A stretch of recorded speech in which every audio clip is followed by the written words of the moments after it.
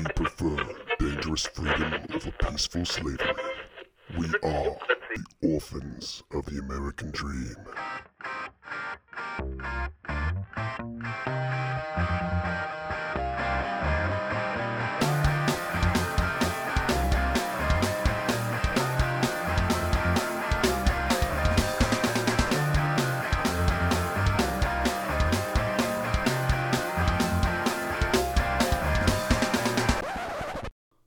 Welcome to episode 58 of the Orphans of the American Dream podcast.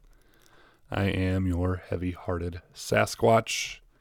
Tommy and Justin are off this week. Unfortunately, a week ago, Thursday, today's Thursday for me recording, Tom's mom, Jaylyn, untimely and suddenly passed away. So they're off, going through the grieving process. The services, the visitation was last Sunday, and the funeral service was Monday. I'm here because there's so much news to cover, which doesn't seem as important as, everything else going on right now, but you guys that do listen to us, I feel the need to, give you what you need. Justin and Tom have been friends a lot longer with each other than I have with both of them. I've known them for a long time, just weren't as close up until, the last couple years. Jaylyn was, like a second mom to Justin, so they're both, going through the grieving process, trying to reacclimate themselves to, everything. So I want to take a moment of silence here for Jaylyn. If you guys could, when you're joining me or anytime after, send Justin, Tom, and Tom's family, say a prayer for them, send them good vibes, keep them in your thoughts.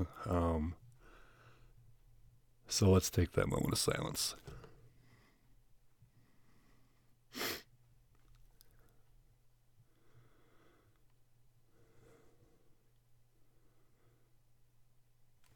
Rest in peace, Mama Lynch. Okay, now that the heavy's out of the way, we're going to get into the political heavy. Today is June 6th. When you listen to it, it won't be. Obviously, I say that. I need to stop saying it. You guys know that we don't do this live. So what is June 6th, you ask? It's D-Day, and this year happened to be the 75th anniversary of D-Day.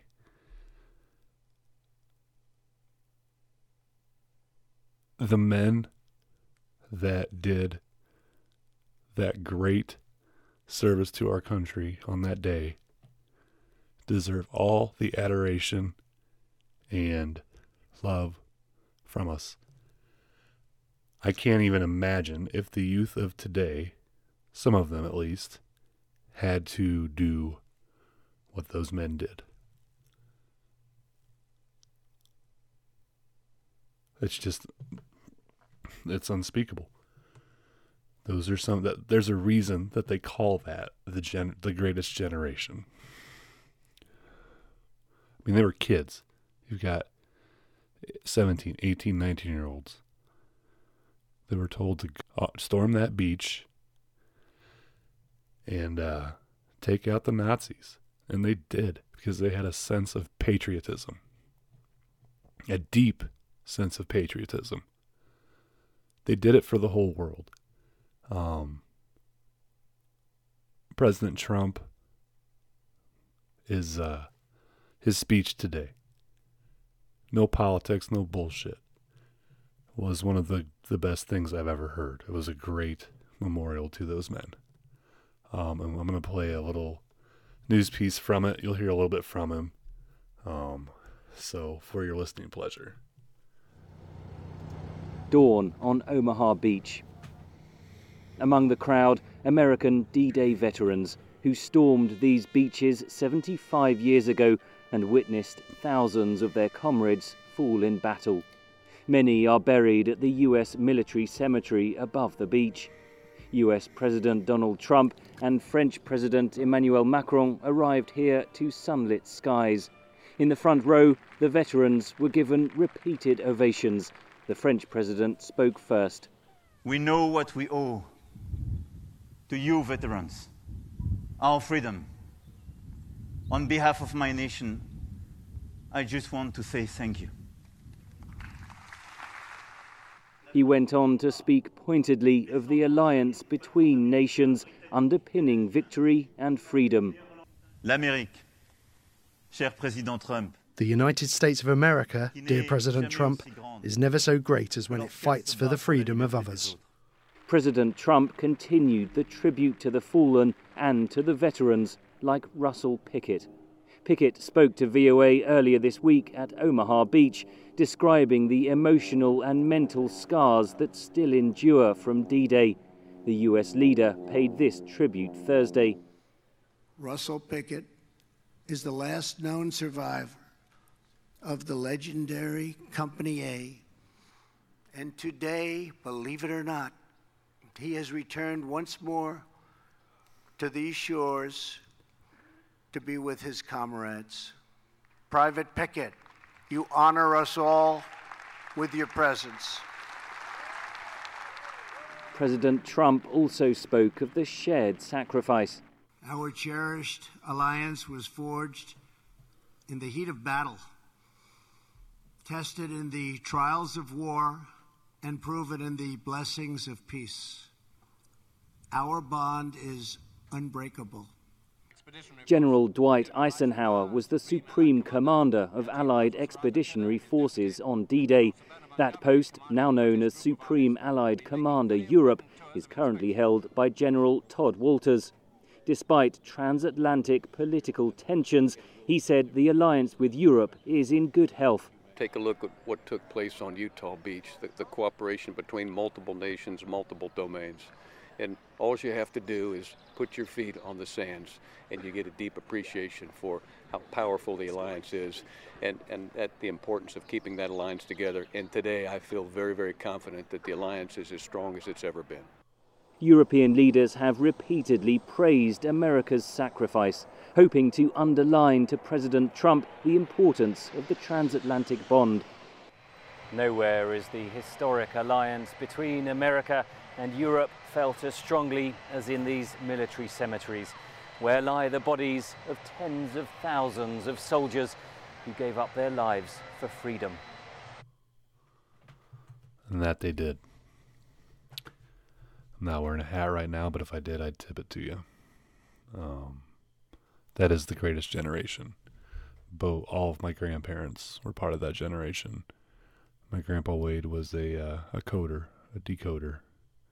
He was in France. He wasn't part of D-Day. He was after that. But, sense of pride, sense of country and duty. It's a good thing.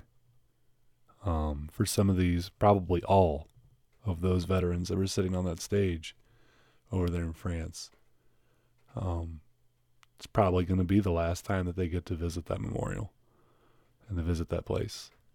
And I just want to say thank you to all veterans, but specifically the World War II veterans and all those that have had to lay down their lives over there for the freedoms that we have today, the freedoms for me to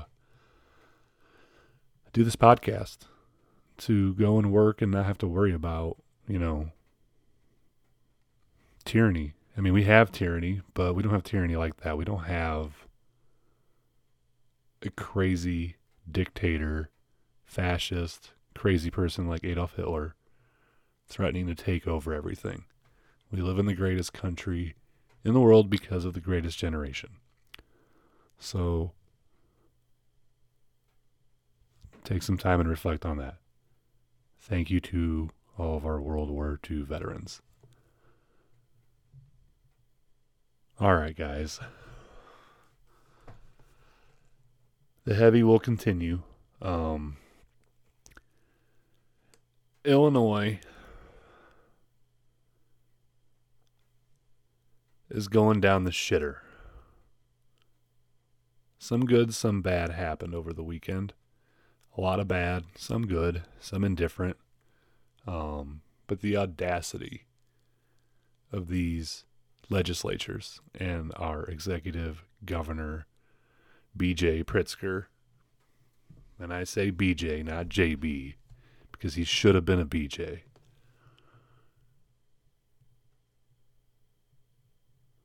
get ready to have less of your money. With all the things that passed, we're in for some tough times here in Illinois if we choose to stay. And it's up to you if you want to stay.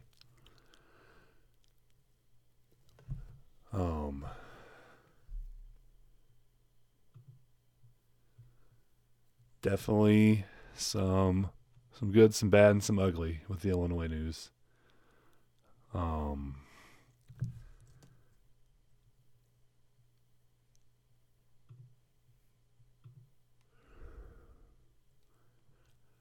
guess we could start with some good, I guess. You know, the Illinois legalized recreational marijuana use.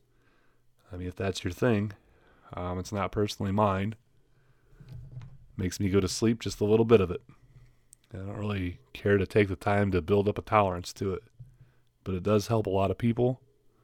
And I'll tell you this, I would rather have somebody, even though it's not legal to, but people do it anyway, I would rather have somebody be high on pot, smoke a joint, and drive a car, because you know the vast majority of people that are doing that will either have anxiety or they'll be driving real slow.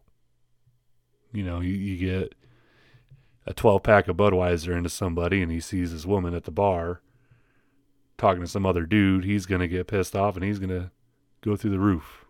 Alcohol's a blood thinner. There are strands of marijuana that, you know, give you a boost, but by and large, it's definitely a downer. You slow down, things become more funny, you get hungry.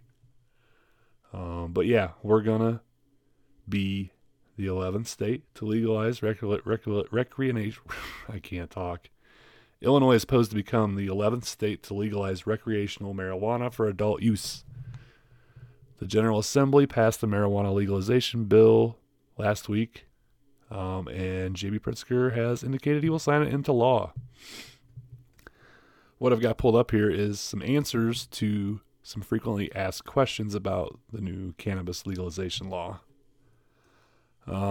Consumers will be able to buy marijuana for recreational use from licensed sellers on January 1st, 2020. Consumers aged 21 or older will be able to buy marijuana products from licensed sellers in Illinois with or without a medical marijuana card. Medical marijuana dispensaries will be the only legal sellers of marijuana for recreational use in January of 2020. Beginning in mid-2020, Illinois will grant additional licenses to dozens of new stores, processors, cultivators, and transporters. Up to 295 stores could be in operation in Illinois by 2022, according to Marijuana Business Daily. But county and municipal governments will have the power to decide whether to allow sellers to operate in their area. Illinoisans will be able to legally possess 30 grams, or about 1 ounce, of cannabis flower, bud. The legal limit for cannabis concentrate is 5 grams, and the limit for cannabis-infused products such as edibles or tinctures is 500 milligrams of THC, the chemical that gets users high. Illinois visitors will be allowed to possess half of those amounts. It will be legal to smoke in one's home and on-site in some cannabis-related businesses. Use is prohibited in any public place, such as streets or parks, in any motor vehicle, on school grounds with the exception of medical users, near someone under the age of 21, near an on-duty school bus driver, police officer, fighter firefighter, or corrections officer. Any person, business, or landlord can prohibit use on private property. Illinois colleges and universities will also be allowed to ban marijuana use. Medical marijuana patients would be allowed to grow 5 plants at a time, but non-patients are not allowed to grow marijuana at home, punishable by a civil penalty of $200 for growing up to 5 plants. Only Illinois' 20 existing medical marijuana cultivation facilities will be licensed to grow marijuana initially. In 2020, craft growers will be able to apply for licenses to cultivate up to 5,000 square feet. Purchasers of cannabis flower or products with less than 35% THC are slapped with a 10% sales tax. Cannabis-infused products such as edibles come with a 20% tax. Products with a THC concentration higher than 35% come with a 25% tax. Illinois municipalities and counties will be able to levy additional local sales taxes. The new law also imposes 7% gross receipts tax on the sale of marijuana from cultivators to dispensaries. The cost will likely be passed on to the consumer in the form of higher prices. People convicted for possession of under 30 grams of marijuana prior to legalization would have their records referred to the state's Prison Review Board and then to Governor J.B. Pritzker for a pardon, as long as those convictions were not associated with a violent crime. If the governor grants the pardon, the Illinois Attorney General would then seek expungement. Those convicted for possession between 300 to 500 grams would have the option of petitioning for expungement themselves. Local states' attorneys could also pursue expungement for those convictions on a case-by-case basis. And lastly, Illinois already has a law on the books that makes drivers with THC blood concentration of 5 nanograms or more per milliliter guilty of driving under the influence, regardless of whether the driver is impaired. The new law creates a DUI task force led by Illinois State Police to examine best practices for roadside testing. Now, that's from Illinois policy. We don't know what else is tucked in this bill because we all know how our lawmakers work. There's been some talk, and I haven't done the research, as to there could be some issues with FOID cards and having to give it up. I don't know if that's fact or not, but it's definitely a discussion going around. It wouldn't surprise me if they tried to stick that in there.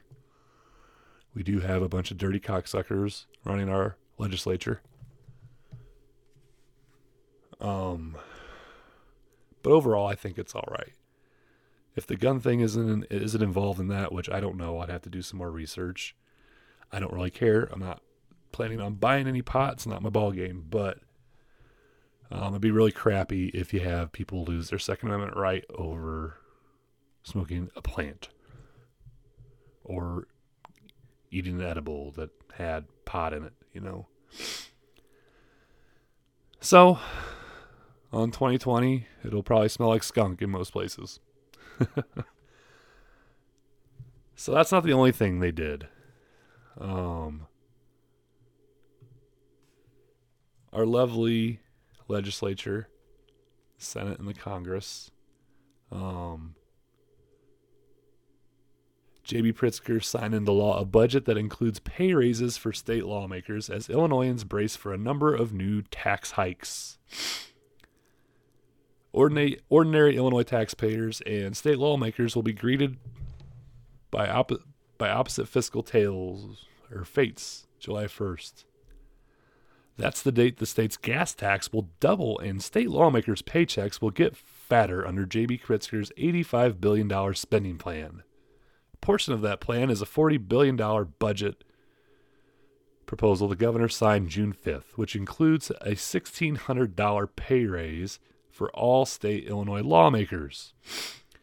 Illinois lawmakers will now take home a starting salary of around $70,000 for a job that requires 70 days of legislative work in Springfield per year.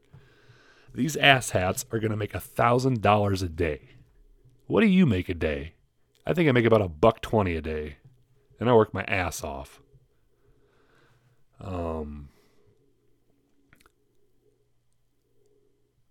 Serving as an elected official can be difficult, this article reads, but rewarding oneself with a pay hike after decades of policy failure that have resulted in private sector jobs growth among the worst in the nation raises serious doubts from taxpayers. Because lawmakers introduced and passed the budget so rapidly, the general public was unaware of the pay raises until after the Illinois House and Senate had voted on them. More than 40 Republican lawmakers in the Illinois House of Representatives have signed on to a resolution opposing pay raises for lawmakers. State Rep. Tim Butler from Springfield, in a Facebook post, wrote that House Speaker Mike Madigan refused to call House Bill 837, which would have axed the raises. Illinois lawmakers already took home the 5th highest base salary in the country as of 2016, according to an Illinois Policy Institute analysis.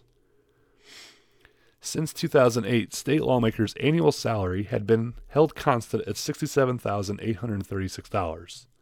But that doesn't include the $10,000 committee chairmanship stipends, per diems, mileage reimbursements, and other perks lawmakers receive for what is technically a part-time job. The Illinois General Assembly Retirement System, or GARS, costs taxpayers millions in annual bailouts, as it contains just 14.4 cents for every dollar needed to pay future benefits. When taking those costs into account, Illinois taxpayers already pay their lawmakers 2.5 times over, once for their salaries, and then the equivalent of 1.5 times salary for lawmaker pensions. In total, lawmaker compensation costs Illinois taxpayers more than $32 million a year. After leaving Springfield, 58 former state lawmakers are collecting yearly pension payments over $100,000, with 44 having accumulated over $1 million in total pension benefits, according to GAR's documents compiled by the Institute. On average, 58 former state lawmakers collecting 6-figure pensions have accumulated nearly $1.5 million in total pension benefits, while averaging only $126,300 in total contributions. What a flippin' joke. A part-time job, people. While an income boost awaits the lawmakers who drafted the spending proposal, the opposite is true of those expected to pay for that spending. Pritzker is posed to sign a separate $45 billion capital spending plan that would double the state's gas tax to 38 cents from 19 cents per gallon.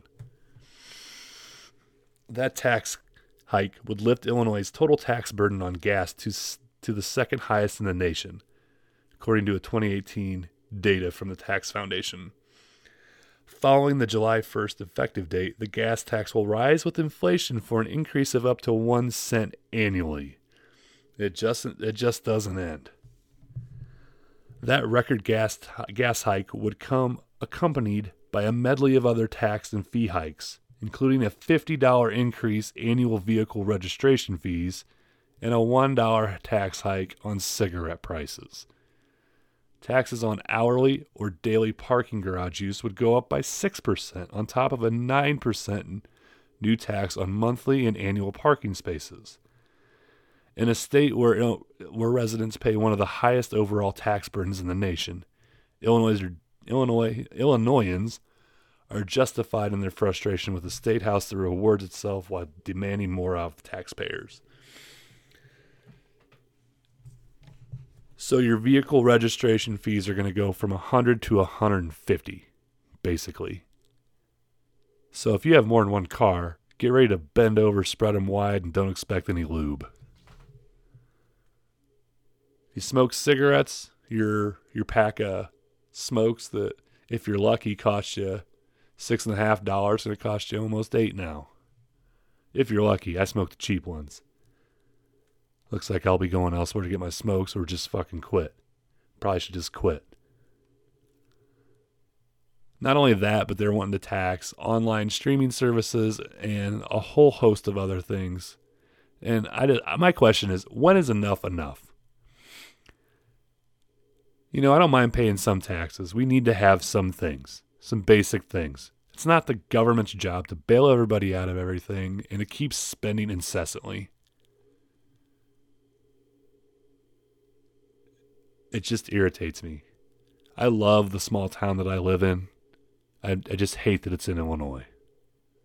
My family's here. My roots are here. And I don't know. I want to stay and fight, but man, part of me is wanting to get the fuck out of here real quick. It's insane. I mean, I have 2 vehicles. I'm a lucky guy. I work hard. So my $200 bill will be a lot more than it is now. What about a family with, 3, 4, 5 cars? Insanity. And then last week, I saw last week that, if you have an electric car, it could be almost $1,000 a year to have that son of a bitch registered. So much for Democrats being green.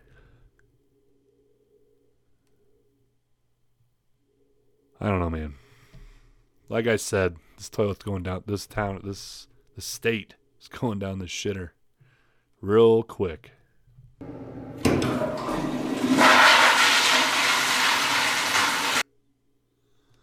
It's a sad state of affairs. What are we going to do about it? As citizenry, I know that all the seats are up for grabs in 2020, but what are we going to do in the meantime? How do we send them a message that enough is enough? It's just quite irritating to see the disregard for everything. The hardworking people. The people of downstate Illinois, we don't have a voice. I think we talked a little bit last week about, going to somewhat of a electoral college type. Maybe not electoral college, but each state gets 2 senators. Why can't each county get, their own representation instead of having districts? Your district should be your county. We'd have to do the math and the numbers on how many counties there are and how many, senators we get out of each county or representatives for the House. But we just don't have adequate representation in our state legislature. And it's insane.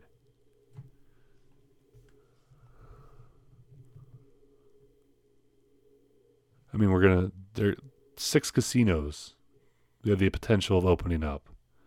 One of them is possibly going to be in Danville, Illinois, which, if you're familiar with Danville, used to be a very thriving, awesome community. It's not so much now. All the manufacturing jobs, not all of them, but a good chunk of what there used to be there, are no longer there. It's turned into a crap place to be. You don't want to go to a lot of parts of town. On the local news, I mean, it's sad that you're not surprised to hear about a shooting in Danville. Thank God that the FOID card bill failed, though. And it's going to be tough for them to nail that down. Who knows what the hell they'll come up with next, but at the end of Friday's session or Saturday's session, whatever it was, anything from now on has to be a supermajority.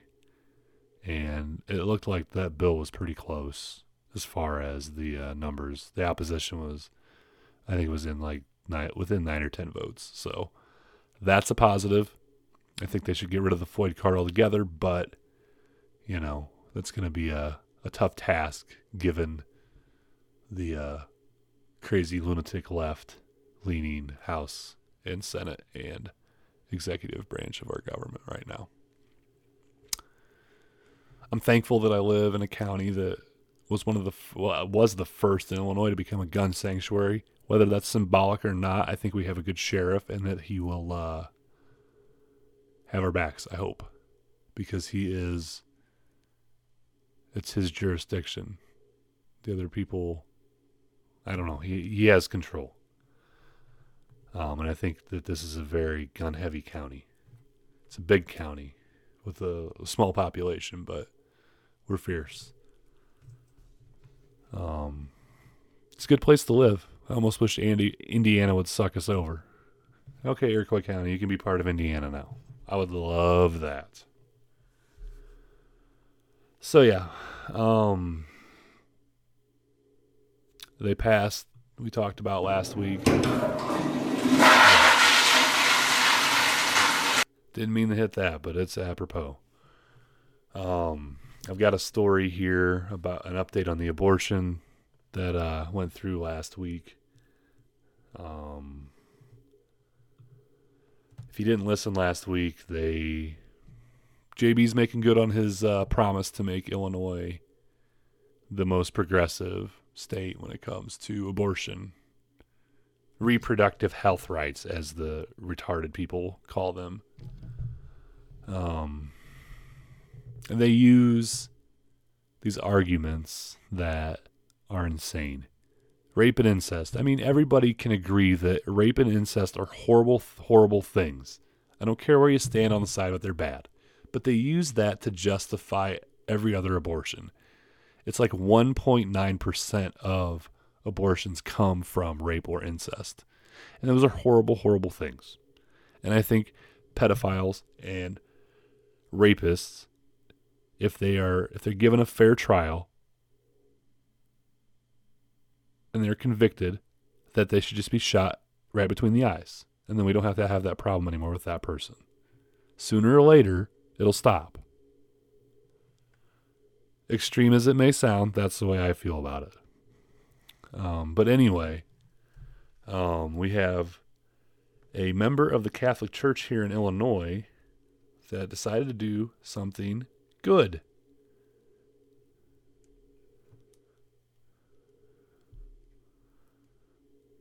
Illinois Catholic bishop bars pro-abortion lawmakers from receiving Holy Communion in accord with Canon 915 of the Code of Canon Law.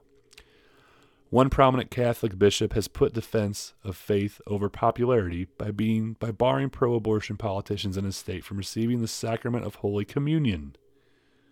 According to LifeSite News, Bishop Thomas John Paprocki of Springfield, Illinois, recently asked all Catholic politicians who helped pass Senate Bill 25, a.k.a. the Reproductive Health Act, to refrain from receiving Holy Communion in the Catholic Church until they repent of their sin through the sacrament of confession. The bill passed the state Senate by a 34-20 vote and essentially guarantees that the state of Illinois will enshrine abortion rights into law should Roe v. Wade be overturned by the U.S. Supreme Court. It even expressly states that fertilized egg, embryo, and fetus does not have independent rights. Democratic Governor J.B. Pritzker has already promised to sign the bill into law. Paprocki especially forbid priests in his diocese from giving communion to both Senate President and Speaker of the House. In accord with Canon 915, I hope I'm pronouncing that right, I am not a Catholic, of the Code of Canon Law, Illinois Senate President John Cullerton and Speaker of the House Michael J. Madigan, who facilitated the passage of the Act Concerning Abortion of 2017, as well as the Reproductive Health Act of 2019, are not to be admitted to Holy Communion in the Diocese of Springfield in Illinois because they have obstinately persisted in promoting the abominable crime and very grave sin of abortion, as evidenced by the influence they exerted in their leadership roles and their repeated votes and obdurate public support for abortion rights over an extended period of time, Paprocki wrote in a statement. These persons may be readmitted to Holy Communion only after they have truly repented these grave sins and furthermore have made suitable reparation for damages and scandal, or at least have seriously promised to do so, as determined in my judgment or in the judgment of their diocesan bishop in consultation with me or my successor. Cullerton and Madigan were the only two lawmakers that Paprocki specifically named in his edict, though he did go on to say the rules extend to other Catholic lawmakers that worked to pass the bill. I declare that the Catholic legislators of the Illinois General Assembly who have cooperated in evil and committed grave sin by voting for any legislation that promotes abortion are not present themselves to receive Holy Communion without first being reconciled to Christ and the Church in accord with Canon 916 of the Code of Canon Law. One of the greatest scandals in the U.S. Catholic Church since the 1960s has been the hierarchy's unwillingness to bar pro-abortion politicians from receiving Holy Communion. This prominent list includes Nancy Pelosi, our awful our senator from Chicago, Dick Durbin, the entire Kennedy family, and many others. Fortunately, the American church hierarchy began correcting course in 2017 by electing Kansas City Archbishop Joseph Naumann to head the U.S. Bishops' Committee on Pro-Life Activities. Naumann expressly stated that bishops should bar such politicians from receiving Holy Communion. I don't know about you all, but I think if Mike Madigan stepped in any church, it would probably light on fire, because he is definitely an incarnate of Satan.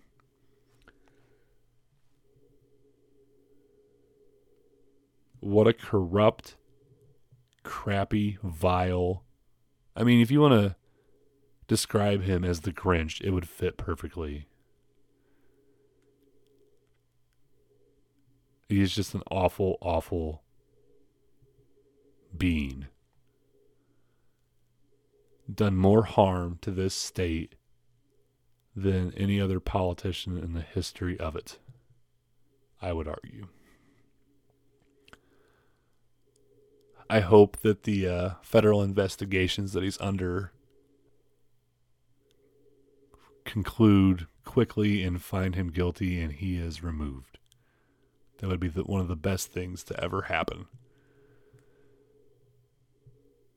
So that's your Illinois news. Get ready to bend over and take it hard. You're not getting any lube. Sorry for our luck.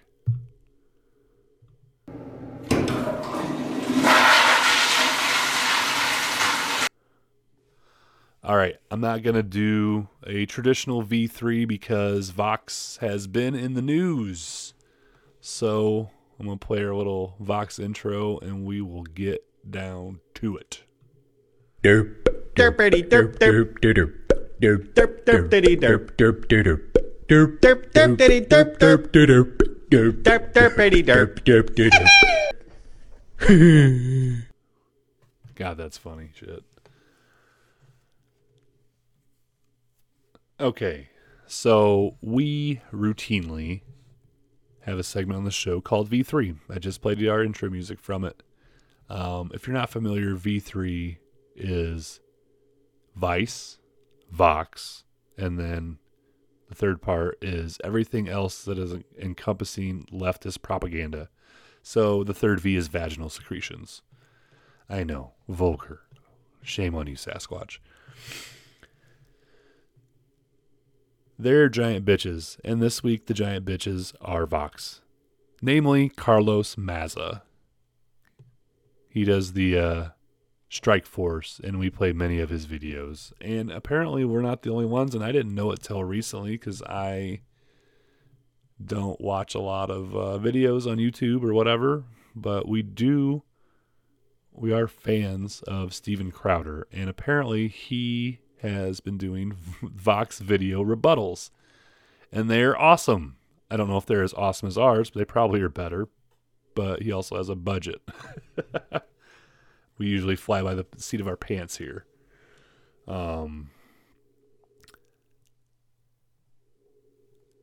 Carlos Maza, he's been very vocal on Twitter and talking to YouTube, trying to get Crowder deplatformed for Crowder, let me explain Steven Crowder to you if you're not familiar. He does his own thing. His main audience, I think, is, college students, younger people. One of his big things that he does is he goes to college campuses, puts on shows, but this big thing is the change my mind things that he does. He'll put a banner, he'll sit at a table, and it'll say something that triggers these kids. He wants to debate them, he wants to talk to them, he's trying to change minds, give people the actual empirical data on certain things like, guns. They're funny. They're good people. We actually went to Champaign when they did the Change My Mind session down there. It was a good time. But that's what Steven Crowder does. He's more of his show on, it was CRTV, I think. It's CRT and The Blaze merged, which is yuck, but I just don't like Glenn Beck, for a lack of a better explanation. He's more of like a late night talk show. It's comedic. It's funny. He's a funny guy. He's a comedian. But he gives you information that is correct and rebuts what Vox is, which is nothing more than a propaganda machine. In fact, Vox fancies themselves as a literacy tool. I don't understand that at all. I mean, it makes sense. They're propaganda, but it's not literacy, it's illiteracy. You are very much biased, and you have a horrible agenda, is to make people stupider. You have a horrible agenda, which is to make people dumber.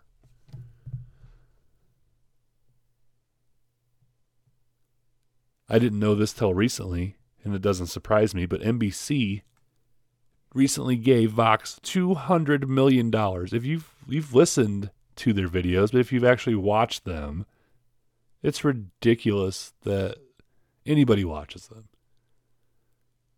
But they have a conglomerate behind them now, and they're lobbying another conglomerate to ban somebody. So I was scrolling around and I got lucky because I like to listen to Tucker Carlson talk. He's on Fox. Everybody's biased. There's no such thing as unbiased anything on cable news. Even on the network news at night, even on the local news, everybody's got a bias. It'd be awesome if their bias was the truth, but there are very few actual journalists left on this planet. I don't claim to be one. I have my opinion, and I have a bullshit meter, and that's what I go with. Truth, logic, and common sense, as Uncle Ted Nugent says. But anyway, you'll get some more nuts and bolts of the story here from Tucker, so more of your listening pleasure on the way. Steven Crowder is a conservative comedian who makes videos on YouTube. He's pretty popular. He's got close to 4 million subscribers and tens of millions of viewers. His stuff isn't for everyone, but so. If you don't like his videos, watch Colbert. It's a free country, or it used to be. The press is working to change that. A few days ago, a writer at Vox.com demanded that YouTube ban Steven Crowder. Why? For the crime of insulting him. Amazingly, many in the Washington press corps agreed. You shouldn't be allowed to mock talentless Vox writers, they said. Apparently, it's a new addition to the First Amendment. Turns out the Vox writer in question is hardly a sympathetic figure. Hardly. He's got a long history of leveling racist attacks online. He's called for physically assaulting people he disagrees with politically, even as he whines about being oppressed himself. He is, in other words, a classic archetype on the left. He's a fascist posing as a victim. No sensible adult would take him seriously. And yet YouTube is obeying his commands. The company announced it will demonetize Steven Crowder's YouTube channel, killing his business. They did this even though in a statement they admitted that Crowder had broken no rules. Vox, amazingly, meanwhile, released a series of statements demanding that YouTube censor Crowder entirely, not just demonetize him, but bounce him off. So much for freedom of the press. The real question, though, for the rest of us is, why is this allowed to continue? Let's stop pretending. Platforms like Twitter and Facebook and YouTube, these are the modern public square, obviously. Congress has acknowledged them as such. Section 230 of the Communications Decency Act gives tech companies special immunity from being sued for defamation or fraud, immunity that we don't have on this channel, for example. And the purpose of this is to allow, quote, true diversity of political discourse. It's a high-minded cause. The effect is immunity, and that immunity is worth tens of billions of dollars. It's one of the reasons the owners of Twitter and Facebook and Google are so rich. You guaranteed that to them through your representatives in the Congress. And yet, in return, these tech companies violate the terms of the deal every minute of every day. They're not open forums. They're ongoing exercises in control and censorship. The question is, how long will the rest of us stand for this? Yep. How long will the rest of us stand for this? There's a reason that the Orphans of the American Dream podcast is not on YouTube. It would be real easy to throw a logo up there and throw the audio on there, but I don't want anything to do with it. Part of that was because at some point we'd like to do videos and go live with the podcast so you can watch us, but to hell with YouTube. To hell with Google, who owns them. It's insane. YouTube's a good tool. I mean, I pull videos sometimes for the sound bites here. And you go down the rabbit hole. It can be fun, but, you know, these big tech companies are, by and large, raging leftists. Not to say they don't have good people working for them, people with a conscience, with a soul, but by and large, they're run by leftists, and the left doesn't want free speech. This little asshole, Carlos Maza, wanted to deplatform him completely. He wanted him to be the next Alex Jones because he made fun of him.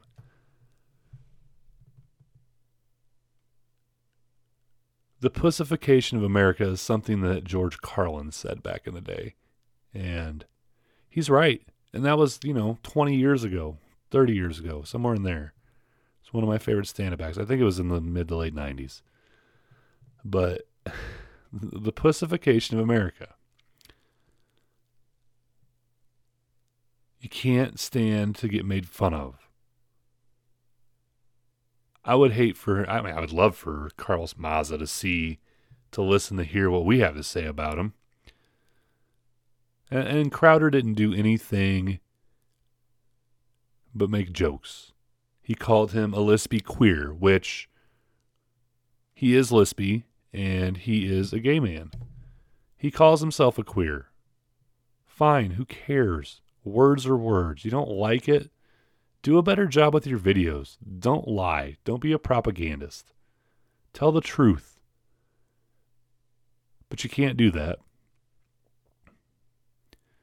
because you have an agenda. And your agenda is to get rid of anything conservative, libertarian, free market, anything. You want socialism. You want authoritarianism. Socialism is communism without the guns, without the control, but it always leads to it. It just makes me sick that weak people, who are in the minority, mind you, most people just want to go to work, come home, hang out with their family, maybe have a few beers, watch a little TV, and I have to worry about all the crazy crap that's going on. The left is a very vocal minority. These far leftist crazy people. That's why we advocate for a person. If we had to vote for a Democrat, we'd probably vote for Tulsi Gabbard. I know I would. I don't want to vote for a Democrat, but she at least is an old school Democrat. And I think you could have a conversation with her. It would be reasonable. Probably wouldn't agree with her on everything, but we need to get back to that. We need to be able to have conversations with each other. In these social media outlets, YouTube, Facebook, Twitter, they're not helping anything. They are what they are. They shouldn't be used as this mass crazy thing. I I remember when Facebook came out, you had to have a .edu email to even have it. You had to be a college student. Fine, whatever. And then everybody else was let in, and mom and grandma and whatever. And it's become what it is. But I have some friends that I don't agree with on a lot on politics, but we're still able to have a civil conversation. And it's sad that that's the minority of conversations that happen on social media. We're the greatest country in the world. We should be able to have a civilized conversation and debate. Here's what I think. Not the name calling, the whatever. You know, name calling's fun. Like we called Tommy the Comrade. He's not a communist. But he has a little bit different of a thought process. And he's never had a nickname, so we just kind of gave him the nickname Commie Tommy. And it's funny, it's stuck. But he's not a comrade. He served our country. He's a bad motherfucker. But we joke. It's a joke. We make fun of each other because we're friends. We give each other shit because we're friends. You know, one of my big things is I'm not like an antisocial person at all. I can go talk to anybody, but I prefer not to. You know, one of the ways I show people that I like them is I give them a ration of shit. If I ignore you, that doesn't mean I hate you, but I don't really, you know, I'm not going to invest much time with you. So, and part of that is sometimes I don't care to talk to people. But if you come talk to me, I'll definitely talk to you. It's not a big deal. But back to the story at hand. I went on a rant there, and it felt good. We need to get back to talking to each other. But anyway, this pussy, Carlos Maza, needs to grow the hell up and quit taking things so personally. You should be more mad. See, that's the thing. He's not mad that Steven Crowder completely rebutted his entire thought process and didn't agree and showed facts and did what he does. Steven Crowder is a beyond prepared person when it comes to a debate. This is what the left does. They call racist. They call homophobic. They call you homophobic. They call you a xenophobe. They call you whatever phobe you want to be. Racist, this, that, the other thing. What he should be mad at is if he truly believes in what he's saying, he should be mad at Crowder and he should be debating him. Like, no, this is right, blah, blah, blah. But they don't do that because they know they're wrong because it's pure propaganda. They can't argue fact. They can't argue common sense because they don't have any. They can't argue with any conviction or have any sense of a backbone because they're cowards. We need to stand up to these cowards because your average daily American are strong-willed, hard-working, fun-loving, caring people.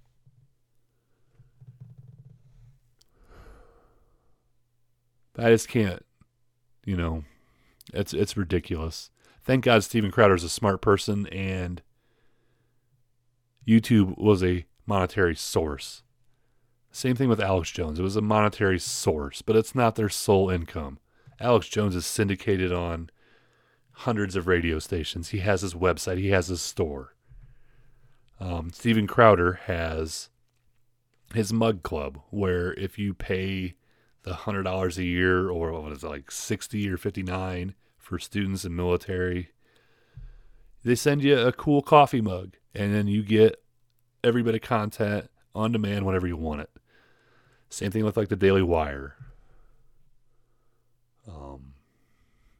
Yeah, it's ridiculous. We need to band together. If you're a common sense person, just because you don't like what somebody says doesn't mean you get to ban them. That's a totalitarian, authoritarian thing. They don't want freedom of speech. They don't want freedom of thought. What they say goes, and nothing else matters. We need to give them the big middle finger and a stone cold stunner and be done with it. I mean that figuratively, but also I like giving stone cold stunners. So So the last thing I want to talk about here, some good news happened. And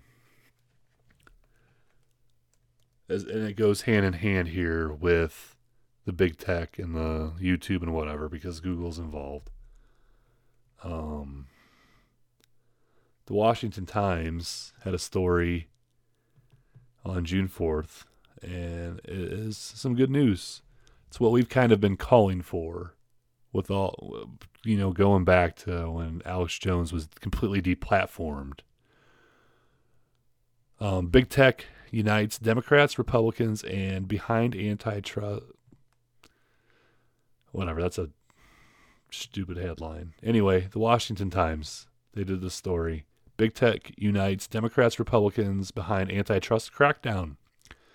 The Justice Department House Judiciary Committee are looking into monopoly concerns. When lawmakers ideologically divided as Republican Senator Josh Hawley and Democratic Senator Elizabeth Pocahontas Warren agree that your industry has become too powerful, you could be in trouble, and that's the problem facing big tech. The House Judiciary Committee is drawing support from both sides of the aisle after announcing Monday that it planned to investigate the market power held by giant tech platforms, which coincided with reports that the Justice Department and the Federal Trade Commission would pursue their own probes. The growing chorus of concerns about the muscle of the top tech companies, Amazon, Apple, Facebook, and Google, extends to Silicon Valley, said Mitch Stoltz, senior staff attorney at the Electronic Frontier Foundation. I'm here in San Francisco. There's nary a person who doesn't think there are problems, and that they are at least in part problems of monopoly. I appreciate wholeheartedly the use of the word nary.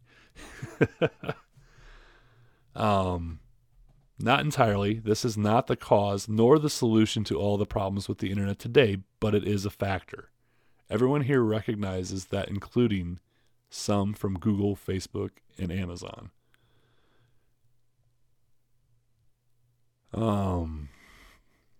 The move to examine the tech companies for suspected antitrust violations come as a pivot from 4 decades of relative calm on the antitrust front. The last company to be broken up by the federal government was Bell Telephone in 1982. In Europe, however, Google has been slapped with billions of dollars in fines. Most recently, a $1.7 billion fine in March for antitrust violations stemming from its online advertising practices, which the company has appealed.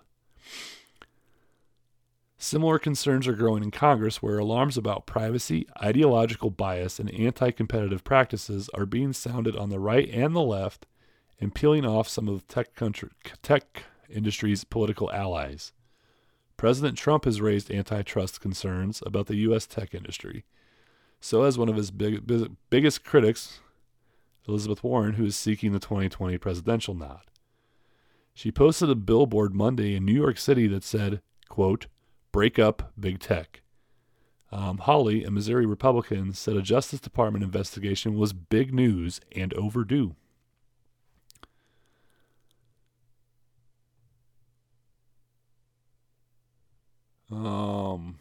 Just scrolling here. There was I don't care what Feinstein says.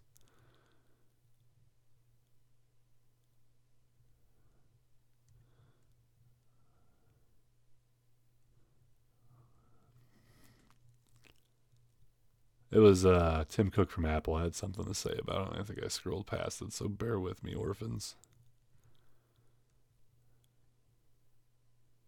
Oh, here it is. If you look at any kind of measure... That's not it. Oh, okay. Yeah, I skipped that paragraph. Tech stocks rebounded after a drop Monday following the House Judiciary Committee's announcement. The big 4 tech companies were quiet on the antitrust investigations, with the exception of Apple CEO Tim Cook, who denied his company was a monopoly. Quote, "If you look at any kind of measure about is Apple a monopoly or not, I don't think anybody reasonable is going to come to the conclusion that Apple is a monopoly." Yeah, tell that to Gab. and some of these other apps that you don't let them be on your app store. Tell them you're not a monopoly. And that you don't collude with Google and all these other things, because it was a coordinated attack when you guys deplatformed Alex Jones. It wasn't just Apple pulling the podcast. It was YouTube. It was Facebook. It was, there's all sorts of them. I think there were like 13 or so places that all did it at the same damn time. So I don't want to hear any crap about you not being a monopoly. And those places, like Tucker said, they've become the public square. I mean, that's where people go to communicate. It's sad that they do. They should be going, up to the bar or out to supper or wherever. You go sit around the family dinner table. You should be able to talk civilly to each other. And part of the reason people are shitty online is because they're hiding behind a phone or a keyboard. If you got to stare somebody in the eyes and talk to them, you're gonna talk with a little more tact, be a little more nice, because you're human. The phones and the computers, they dehumanize us. I'm guilty of it. You hear me rant and rave on here, but I mean, I would probably say most of what I'm saying to whoever, like, what's Carlos Maza? I'd probably, tell him he sucked to his face. I'm not intimidated by a lot of things. I don't like snakes, and I don't like heights. So if you have me on a ladder and throw a snake at me, I might shit my pants. But yeah, this is big news. The investigations, who knows how long they could go. It's Congress. The wheels of our government don't move very quickly, but at least this is a step in the right direction. And it's a good step. Well, guys, I just passed an hour. I didn't know if I was going to be able to go 30 minutes. So hopefully next week, Tommy and Justin will be back. And we will have more of a discussion than just me flapping my gums at you. If you guys like this, let us know. Like any business, we look at the future and what we want to build it to. We're going to keep, I think regardless of anything else, we're going to keep our, triad podcast, but Justin and Tommy have other interests. They have been talking, if we are able to expand at some point to doing their own podcast without me, and I'm okay with that. My plan I would love to do like a live show on Friday evenings by myself as kind of a week in review with the news and the politics and the horse cockery that goes on. And I'll give you a heads up of what I think the title should be, and let us know if you like it or not on the social medias. The Just Sash Show. I don't know. Whatever. Anyway, be diligent. Don't buy the propaganda. Use your gut. Get rid of the apathy. The apathy is what got us J.B. Pritzker, Michael Madigan, and all the rest of the stupid mother effers that are in Springfield that are eroding our rights and raping us with taxes. So be diligent.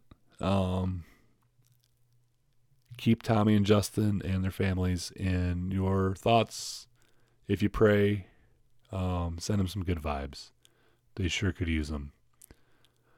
Like I say every week, go to the website. It's under construction right now. I think the main page is just the podcast player. Justin's retooling the website. We're going to do a little bit of rebranding. But yeah, love each other. Go to the website to get to the episode or whatever podcast app. Be diligent. Get rid of the apathy. That is the biggest disease. Peace, bitches.